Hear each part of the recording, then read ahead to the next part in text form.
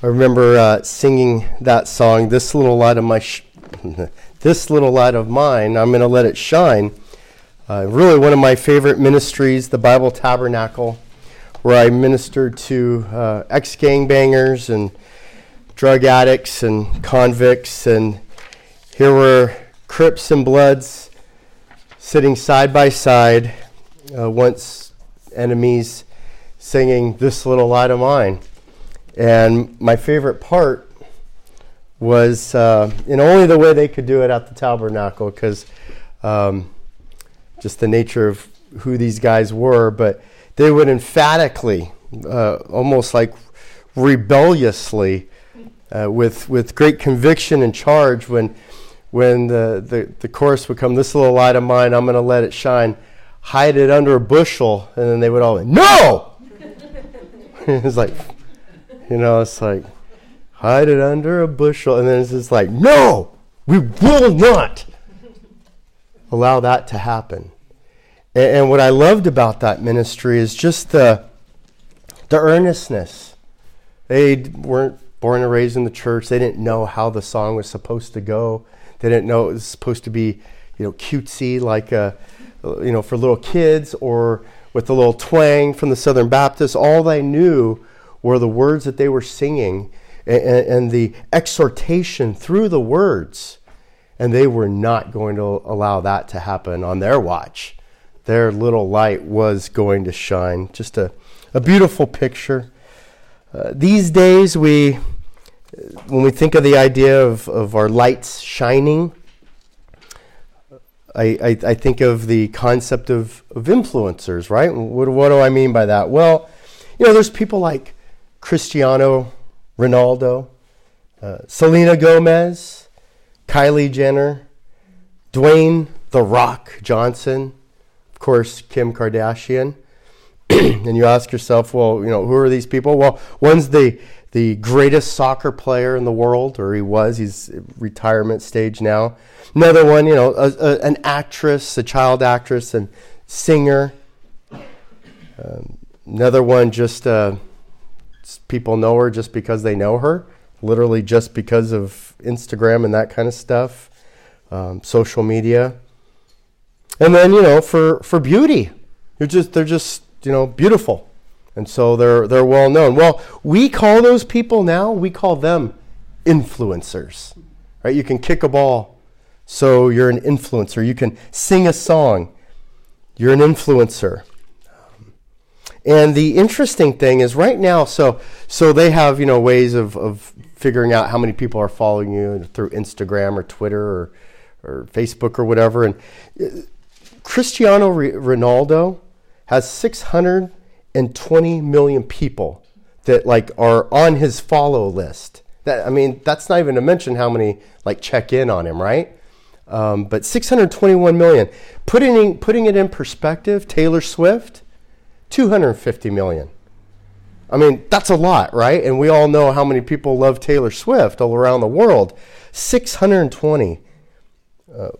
That's influence. As I mentioned, their pop culture creates influence. You're an actor, you're a singer, you're a sports athlete, you're beautiful. But now we've entered into this other phase, the freak fest. How weird can you be? How odd can you be? How extreme can you be? How crude can you be? And we're seeing an explosion of the freak show. Now remember, it used to be, you'd go to the circus, right? And over there behind the tent was, like the bearded lady or something like that. It was freaky and weird, and, so you paid a little extra to see that. We've always had that concept, except now the oddity is becoming mainstream, acceptable, okay. In fact, we just had one of the most popular movies recently, a few years ago, about the circus, essentially, and it's called The Greatest Showman, right? And one of the major themes in that is, this is me. All the freaks have a great song and a dance, and it's awesome, and it's kitschy and all that, but it's proclaiming and shouting, this is me, exactly who I am, accept it. And guess what? We're here and we're in your face. Well, that's our world now, and those people are the influencers. They're the people when our kids are sneaking away in their bedrooms at 8 and 12, and I don't advocate that, by the way, but this is what's happening. We're handing these portals to everything in our kids' hands, and they're going in there, and who's influencing them?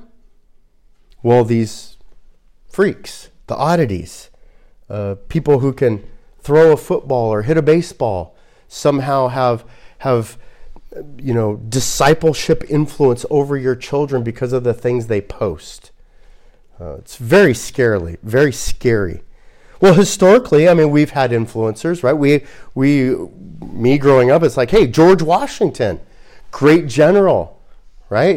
He created America by defeating the Brits and became our first president.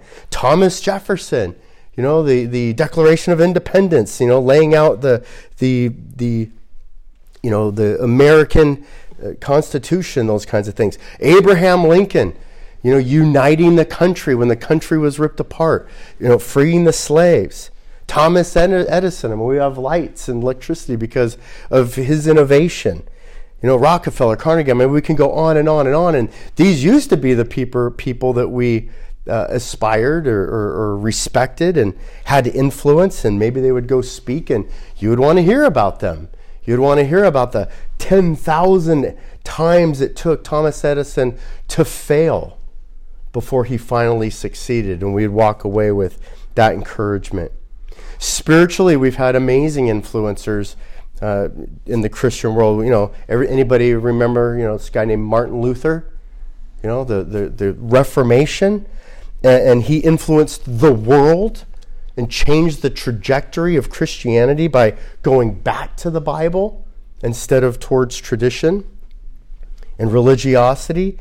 Men like Jonathan Edwards or a Billy Graham, who would preach to millions of non-believers.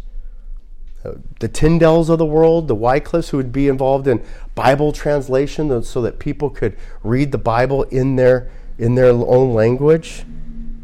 And that's great influencing.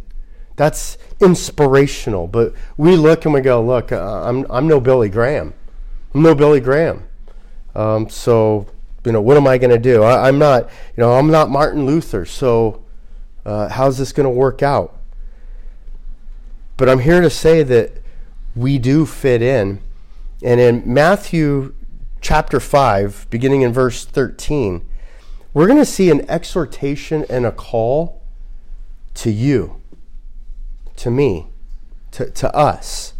And today we're going to see two powerful ways that you are called to be an influencer in this world. Just little old you. And the two ways are you're called to be the salt of the earth, and you're called to be the light of the world. The salt of the earth and the light of the world. Before we dive into this, again, I want you to think about a couple names. Harry Monroe and Mordecai Ham. Harry Monroe and Mordecai Ham. Does anybody know who those guys are? I didn't think so. I didn't, so no shame there. Now, we all know who Billy Sunday and Billy Graham are.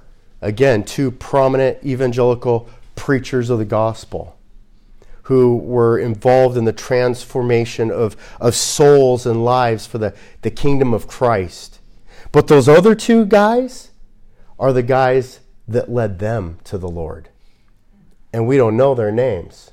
We don't know much about them other than the other guys made sure to give them honor. But Harry Monroe and Mordecai Ham did something that was amazing. They were lights. They were salt. I think of the Hannah and the Elizabeth and the Zacharias, the parents of prophets, the parents of men in the Bible who would be forerunners to Christ. And so let's look at the first call to be an influencer. The first call to be an influencer is be the salt of the earth. Verse 13, You are the salt of the earth. But if the salt has become tasteless, how will it be made salty again? It is good for nothing anymore, except to be thrown out and trampled under the foot of men. Well, what does this mean? First of all, we really want to pay attention to the first word, you. This isn't one of those, third person plurals like, just kind of generically, y'all, and I think they do it better in the South because you kind of know immediately, like y'all is just everybody, where you is you. But in the context here, in the grammar here, we see that the you is that second person plural noun. The you is you. So when this is being written, this is speaking to you. Now the Bible's always speaking to you, but sometimes we're reading a historical narrative when it's addressing others, and then we take the you as the personal application. But this specifically is Jesus on the Sermon on the Mount speaking to the audience, telling them, listen, you are the salt of the earth. Again, that's a remarkable thing to say because who's rolling around the face of the earth at this time? We got John the Baptist out there and Jesus. Do we need me? I mean, we got John the Baptist and Jesus, so you don't really need to do the heavy lifting, right? And we've got the two best. We've got two Hall of Famers. They've also are going to have the 12 disciples. They're also going to have people who are going to walk and follow Jesus, the inner circle of the 50 to the 100. And so one could say, well, you know what? We don't need you. We have other people getting paid, people who are professionals or in ministry or heard the calling. And Jesus makes it clear here, no. You. And so you and me and we're called to something. Well, what is that? It's to be the salt of the earth. To be the salt of the earth. Well, what does that mean? We're going into a picture, right? An allegory here. Well, what's the salt? What is salt? Well, salt has a lot of different meanings, and we know here that this simile, it's a comparison, right? When be like salt. Well, first we understand that this is a direct function of influence, and it's going to be an expression of our Christian character. And so, as Christians, we're called to be like salt. Well, what are some of our understanding of salt? Remember, we got to take the time and the place and the context of the people at the time that Jesus is speaking to, them and their understanding of the usefulness and the purpose and what salt is. And one of the first things we see is salt had an extremely high value during this time. You say, well, what do you mean? Well, first of all, we have terms, that are like, you're the salt of the earth. Well, that's a great, just way of showing somebody that, wow, you're an awesome person. What a compliment. What a great compliment. You're the salt of the earth. You're just like a normal person that everybody likes, that adds to the benefit and the blessing of others. That, wow, what a value. That's an awesome person. But there's also another value, and we know that the Roman soldiers of the day, that they were paid this thing called a stipendium. Does that ring any bells? That's where we get the word stipend from, which was their pay. Now, the Roman soldiers did get coins and they did get paid, but they would also get a bonus check, or add-on things that were like, well, here's a company perk.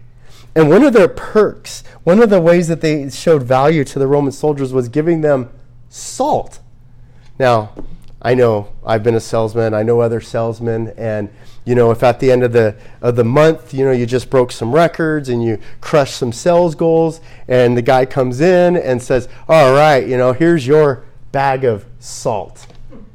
He'd be like, you'd probably throw it at him, right? It's like, a bag of salt.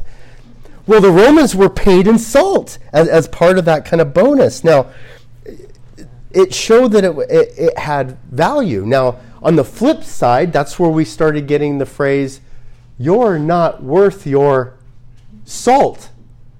You're not worth your payment. You're not worth, like, even me paying you in salt." So you could use that as with your sales guys, your sales team. It's like, you know what? If you perform like this again, I wouldn't even pay you in salt, much less a check. See how that flies. But the other thing we see is, and we're very, very familiar with, but salt is flavor, right? Salt is flavor. It takes tasteless food. We're overnight crock potting, and here's some meat in the crock pot, and it's just I don't know what it's doing in there. It's boiling or whatever, and then the next morning it comes out, and it's like, taste it. And it's like, man, it's meat, right? It's hot meat. Okay, but it doesn't get flavor until you start adding stuff like, first thing, salt, right? So salt brings flavor, and it alters the chemical composition. And I don't know the science of food, but it's incredibly interesting. There's some guys on the Food Network that really explain that, but we love how salt infuses together with things, and it makes our French fries so much better. And our chips, and we put on meat, and it's a fusion of flavor, and it's an explosion, and it's awesome. The contrast to that is, it's not. We don't just like suck on salt sticks, right? Where it's just kind of that sour, taste. It's no. As Christians, we want to bring flavor, right? Bring the joy of the food, and bring out that piece, not like be sour, Christians that everybody, it's like, I don't want to talk to that person. They bring me down. You want to be winsome, have that kind of winsome fusion in your life. Salt also does things like, have you ever had an open wound and put salt in it? It'll heal it, but it also stings like the dickens, right? It's uncomfortable. It's uncomfortable, but it heals. It kind of has that idea of, it's painful, but it's good for you. I don't want to hear the truth, but I need to hear the truth. It's hard to confront sin, but you need to confront sin. I was listening to this documentary, and this famous preacher, and he refuses to say sin. He's like, well, that word. I'm like, you got to be kidding me. Crazy. Well-known person. No, we say the painful truth. This is a sinful activity. The wages of sin is death. You need to repent. And Jesus has provided a way of escape and provided a covering, and loves and shows grace and mercy. But you got to confess your sin. You have to repent, right? We don't hide from that truth. We confront it directly, and it stings a little bit. Salt also causes thirst. It makes the body like crave. It makes anything crave and desire water, even plants. It like you put salt on the grass, and the composition of that and the plants wanting the water is what actually will end up killing the grass, because they can't get the water. It takes all the water out, and it's very interesting. We see things like, if you want to prevent dehydration, you'll take these salt tablets. And so there's a lot of like things going on with the molecules of salt. And here's Jesus saying, you need to be salt. It's like, it's so interesting. Salt causes that thirst. And ironically, Jesus, just a few verses earlier in this chapter, right, he says what? We're called to hunger and thirst. In verse 6, Matthew 5:6, blessed are those who hunger and thirst for righteousness. We talked about that last week. And so the kind of saltiness, part of saltiness is inspiring this hunger and thirst to be righteous. That's a good thing. That's a great thing. We know that salt is a major player in preservation of things like meat. In fact, back in the old times, back in the day of the New Testament and the Romans, they didn't have freezers where you could flash freeze something or put it in packs of ice. No, what they would do is they would actually pack it in salt. And again, because of that chemical composition of what salt does with water in it, what it would do is it would keep the coldness in that meat for a longer period of time, which would then keep it from spoiling. This is really the ultimate process of like how you get beef jerky, right? You just take all the kind of the juices out. And again, I'm not an expert in how they do that. I just know it's delicious and it's done. Salt melts. Again, salt melts. You salt the roads to melt the ice. At 32 degrees, the water stops flowing free. And so the ice actually prevents the molecules from clustering together, which then forms that ice pack. And so the ice keeps it separated. It's very fascinating. So it melts. I mentioned earlier that it'll also be a killer. So if you want to help kill your grass, throw your salt out there. Now, what would happen back then is, they didn't have like Johnson's Hardware, where you had different. So I can go to Johnson's Hardware and get like foam, the foam spray that'll like fill the gaps. And so you just fill the gaps in your, fixture, like kind of around your plumbing. But they have different applications, different flavors. Well, not necessarily different flavors, but different flavors for rats and mice. And so you don't just put the foam that'll just kind of cover the hole in your piping, between your pipe and the hole in the floor in your wood. You have to put like a special one there that actually has poison in it so that it'll kill the mice or the rats. So it's that's what we would use today. And we can go to Johnson, have 5 different applications for a bag of salt or a can of foam. They didn't have that. You would use everything that you own, right? So when you had salt and you had like leftover salt, and what are you going to do with it? You use it. Oh, this is how I'll throw it on my pathway or in my garden or on the roadside. And so that was a very common use of kind of an additional use for salt. And so the idea here, when we see you're supposed to be the light or the salt of the earth, not to be just like thrown out and trampled by the foot of men. You see, that's where that connection is. So which one is it? When it says you're to be the salt of the earth, does that mean we're like, supposed to go get like, special outfits that, like a mascot, a salt mascot, and it's like, I'm Mr. Salty, and what does that represent? Well, we thank the Lord, we get a tip off. We get a tip off of specifically what the Lord means here. You are the salt of the earth. But if the salt has become tasteless, how will it be made salty again? So we know directly the tip-off is the specific example here has to do with a warning of tastelessness. Okay, so it has to do with taste. So there's a warning here that the salt can become tasteless. This delicious, amazing salt that can do all kinds of things, add to any meal that's ever been made, soup, eggs, whatever. It can become to where there's no flavor. There's no taste. And then, here's the warning, how will it come back? It's not going to come back. Once that pop is gone, it's gone. Immediately, it reminded me of gum. I used to love chewing gum, especially playing baseball. Just gum, right? Just couldn't get enough gum. But what's the problem with gum? It loses its flavor.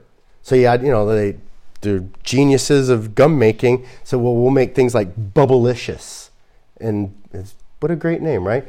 Do bubbles and it's delicious. Bubblicious. Would have loved to have been around that board meeting. But Bubblicious was definitely the best. It was big. It was juicy. It kept the juice in there longer. But I don't care if it's Bubblicious or Bazooka. The juice runs out. And what do? Take it out, you throw it away, and you get a new one, right? Because it's become tasteless.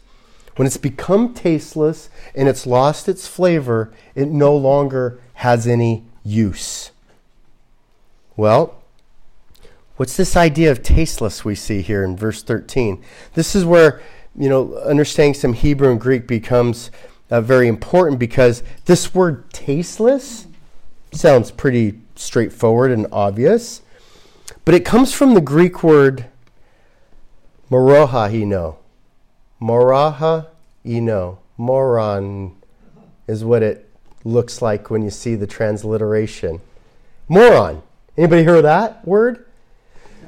When you become tasteless, you are a moron. That's interesting. What's the connection? What's the correlation? Well, in the Greek, the moronic, or this word, is also used in other passages as foolish. Foolishness. That's where we really cling to it, right? Oh, when we think somebody's foolish or acting the fool, we would say that's moronic. Well, here it's you've become tasteless. You're a fool. You've lost the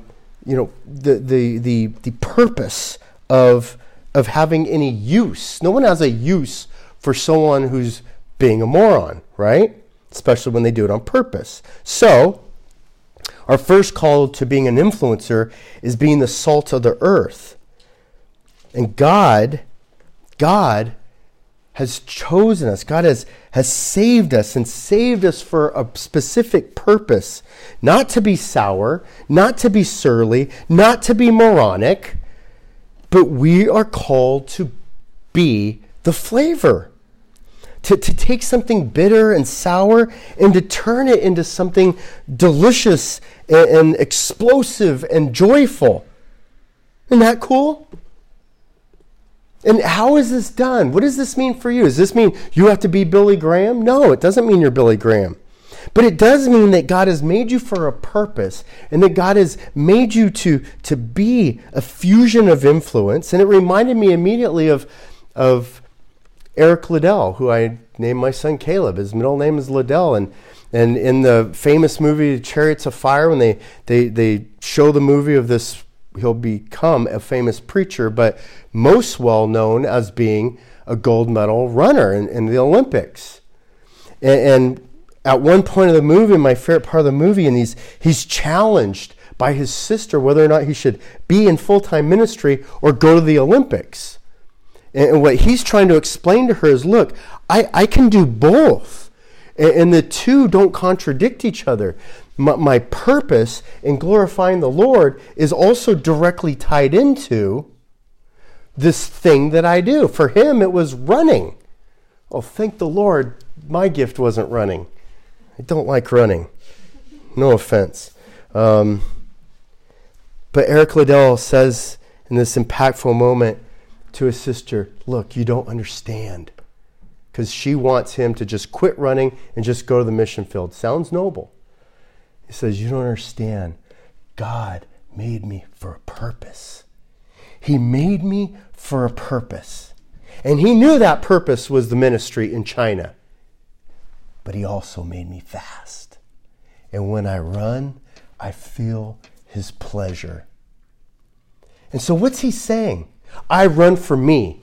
I run for glory. I run for gold medals. I run for Great Britain. No, what he was saying is, when I run, I feel the pleasure of bringing about the glory of God. And from that moment forward to this day, Eric Liddell is known as the runner who refused to run on Sunday to win what looked like an obvious gold medal, and he refused to do that for his God so that his God would be glorified forever. We don't know much about what he did on the mission field in China. We don't know much about his sermons. We don't know much about his books. But we know that event, and that ended up being the way that he was the salt of the earth. So don't let your fire, don't let your passion lose flavor. Don't quit. Don't accept defeat. Don't stop fighting sin. Keep fighting. Keep pressing on. Keep moving forward. Don't become tasteless. Don't let that fire fizzle out. Well, the second call to be an influencer is we're called to be the light of the world, the light of the world. Verse 14, you are the light of the world. A city set on a hill cannot be hidden, nor do men light a lamp and put it under a peck measure, but on a lampstand, and it gives light to all who are in the house. Let your light shine before men in such a way that they may be seen, that they may see your good works and glorify your Father who is in heaven. The second simile we see to express how you are supposed to be an influencer is you're supposed to be like light. Like light. What kind of light? An illuminating light. A light set on a hill. A tower, right? A light that is going to project, like a watchtower light, not just like a little flicker, like on the hillside. That's what we do. We put watchtower lights on hillsides. Why? So that everybody can see it, so that it has its ultimate chance of spreading out. So we see the exhortations throughout Scripture, 1 John 1, 5 through 7, that we're called to walk in the light. Psalm 119, 105, very famous, that God's word is a lamp unto our feet, so that, and it lights the path so that we might not sin against thee, right? So this light shows us the right path, the right direction, the right way to walk so that we may not sin. And we're called to walk in the light, not in the darkness. John 8:12 says we're to follow Jesus out of the darkness. How do we know which way to go? How do we know what way is the right way? We follow the light. We follow the light of Jesus. We follow his path.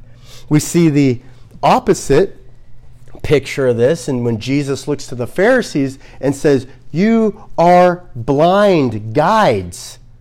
So you're leading people and walking people around in darkness. Jesus is the light. He enlightens man. He wants us, for John 1:9, he wants us to be enlightened. He wants us, you're going to like this word, well, probably not actually. He wants us to be woke. Not woke of the world. Not the lie that the world has said. He wants us to really be awake, really have our eyes wide open. He wants us to be aware of the truth that's only found in the Word of God. He wants us to be aware that there's an enemy, the devil, right? He wants us to be aware that there's a right way and a wrong way. He wants us to follow the light and to be truly enlightened, not by the wisdom of the world, the wisdom of mankind, but God's wisdom. And so, verse 14, you are to be the light of the world. A city set on a hill cannot be hidden. So the idea is you're called to be somebody that projects light that like everybody can see. So if there was a hill, we got a little hill over here in Black Diamond. So if you stood on the top of the hill, everybody at Four Corners, when you stood there, could see your light. John Winthrop used this as part of the hallmark. Really, it was a warning to America because most of the original 13 colonies were founded by religious people, were founded by men who wanted to worship freely. And not only would they found the individual states, but they would, plant seminaries. And one of them was a guy named John Winthrop. He was an English Puritan from Boston, Massachusetts, in New England. And he was the first governor there. In fact, they have a university named after John Winthrop. And one of his famous sayings was, America needs to be a city on a hill. He actually meant that as a warning, because he was saying, look, we are a city on a hill. The world is going to be watching us, so do it right. And that's our exhortation. Look, whether you like it or not, you are a light. You are being seen. You can't hide it. You may want to. You may try, but you can't. And so are you a flicker of light, or are you a watchtower that can be seen from 28 miles away. And what does that light do? That's like that lighthouse that's on the coast and spreads light for 28 miles. For 28 miles, a ship is at sea trying to find its way home. Its safety is once it sees that light, now it knows there's my path. Stay on the path. Stay true to the path. Stay in the Word of God. Thy word is a lamp unto my feet and a light unto my path. Right? And so this is the picture that we're being told that we're lights. We're lights. How far would your light extend? Our light saves lives. Not because I save lives or you save lives, but the path saves lives. That light is directing people directly to the Word of God to keep people on the straight and narrow. We see here that it's not to be put under the peck measure. The peck measure was like a basket, okay? So it's the idea of here's my little light, and then I'm going to put what happens when you put a basket over a light? It covers it. You can't see it. No, in fact, you're not supposed to be under the peck measure, but on a lampstand. So you have the post that holds up like this, right? And it's light so that more people can see it. You're leading. You're kind of leading that charge. That's what we're called to be. Don't hide it. Hide it under a bushel? No. You're the light of the world. A city set on a hill cannot be hidden. Nor do men light a lamp and put it on a peck measure, but on a lampstand, and it gives light to all who are in the house. Verse 16. So let your light shine before men in such a way that they may see your good works. Well, when I was reading that, and I was reminded last week, we just studied the beginning of the Beatitudes, and we just studied the beginning of these blessings. Blessed are the poor in spirit. Blessed are those who mourn. Blessed are the gentle. Blessed are those who hunger and thirst for righteousness. Blessed are the merciful. Blessed are the pure in heart. Blessed are the peacemakers. Blessed are those who've been persecuted for the sake of righteousness. Blessed are those who receive insults on account of God. That's our light. When those things and those events are happening, that's our light. Let that light shine, right? So that so when we're poor in spirit and mourn and gentle and hunger and thirst for righteousness, so people will see the kingdom of heaven. They too will see our comfort. They will see our strength. They will see our mercy. They will see God. But see, we have a twisted idea of what real influencing is. We think it's being, Dwayne "The Rock" Johnson and having muscles that, come out of the back of your head, or being a great singer or being beautiful. That's not how we're called to influence. We're called to influence and directly coming out of the beginning of the Beatitudes of, listen, it's going to be hard, it's going to be rough, you're going to mourn, you're going to have struggle, but let your light shine in such a way that men see your good works. Don't hide it.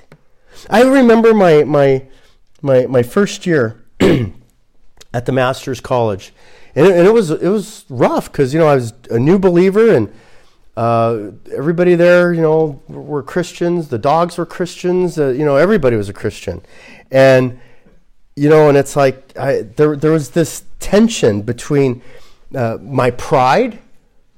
Like I'm not a choir boy. I don't sing hymns, by memory. I don't wear slacks and collared shirts, and so at the I don't want to be like those guys. Are kind of namby-pamby. I'm a man. I'm an athlete. I'm a jock. And so there was that tension, that pride that was there. And so what was happening was, well, I'm kind of halfway in and halfway out. I know I need the Lord. I know I need Jesus. I know I need to repent. I know I'm a dog, but I don't want to be like those guys. I mean, I'm a pit bull, but do I have to be like a Pomeranian? Do I have to be like reshaped into like a poodle? Can I be like a cool dog? And so I was hiding my light under a bushel, and I remember being at a baseball Bible study and reading this passage for the first time. And it just cut me to the marrow when it said, "You're the light of the world. A city set on a hill cannot be hidden." It's like my whole I'm hiding my light, and then it just yelled out at me, "Lights don't talk. Lights don't make noise." If you asked me, if you talked to me, I would hear this all the time. "That Tony, he's all right. He's okay. Guy has great testimony. He loves Jesus. I like that guy." But you wouldn't get that if you didn't talk to me. I had no light. There was no light. And I was confronted by that, and that began my transformation, the process of me letting my light shine. The cool thing is there are a couple people, and I still see them to this day about every 5 years, and my former RD, and I'll run into him at Grace Community Church or Shepherd's Conference, and he'll look at me, and and I can see it in his eyes. He's just like, he's just so grateful of what the Lord has done in my life. And it's like, just imagine how God looks at us, right? How God looks and says, "You've come a long way. You've come a long way." Talks about good works. Well, remember, we were just talking about good works in Matthew 4. What are we talking about? We're talking about being like Jesus. Repent. Stop doing the wicked, evil things that you're doing. Stop doing it. Instead, why don't you spend your time involved in following Jesus and getting involved in the mercy missions, right? For Jesus in Matthew 4, he was healing and every kind of disease and sickness and pains and demonics and that kind of thing. And so let your light shine in such a way that men may see your good works. People should see the things that you do. That's okay. That's not bragging. It should just be an outflowing of your heart that now that you have a love for Jesus, you want to be like Jesus. It's not for yourself. You do it because you love Jesus. And so you want to be a fisher of men to save souls because you don't want to see anybody go to hell. You're on the same mission that Jesus is on, to seek and save the lost. Right? You want to be like Jesus. The problem is, so many of us now, and when I say us, now I'm talking about preachers, I'm talking about pastors and stuff that are more concerned with being famous. I think I mentioned this before, that there's websites and stuff with preachers and sneakers. And they compare this guy's got $1,000 sneakers and this guy's got $500 sneakers. And it's like, what does it have to do with glorifying God? That's just pointing the picture at yourself so that you're an influencer like the world, right? The world wants to influence in any way they can. If I can be the shoe guy and get a bunch of people that like me, great, I'll be a shoe guy. No, we're not called to draw attention to ourselves with this light. We're not called to seek our own glory. What we do is about His glory, His majesty, His power. So let your light shine. Let it shine brightly. Be a beacon that goes out 28 miles, 50 miles. Hey, for us, it can go beyond the outer parts of the world, right? We're on a mission to influence for the gospel of grace, for the gospel of grace. Well, these are just two. There's other examples, but right here, and again, we're starting the preaching part of Jesus' ministry. We're starting the Beatitudes, and right away he gives us these two amazing pictures of how we are also involved in this awesome mission. And so, people who love Jesus find ways to influence.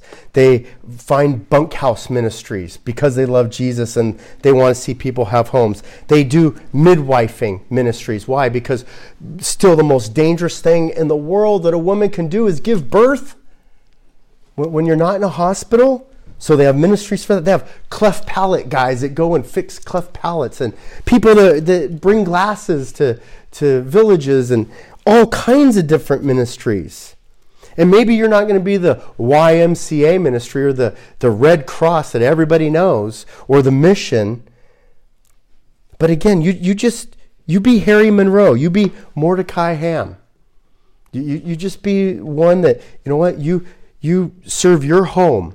It all starts with your house and your husband and wife and your children and your friendships and family, and let it expand from there. That's how we're kind of like that light of the world, a city set upon a hill. Turn back with me to Psalm 34.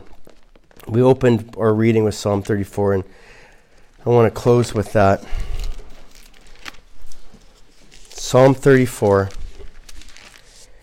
I remember at Faithful Central, the worship pastor getting up before we were singing, and he said, "Oh, come and taste and see that the Lord is good."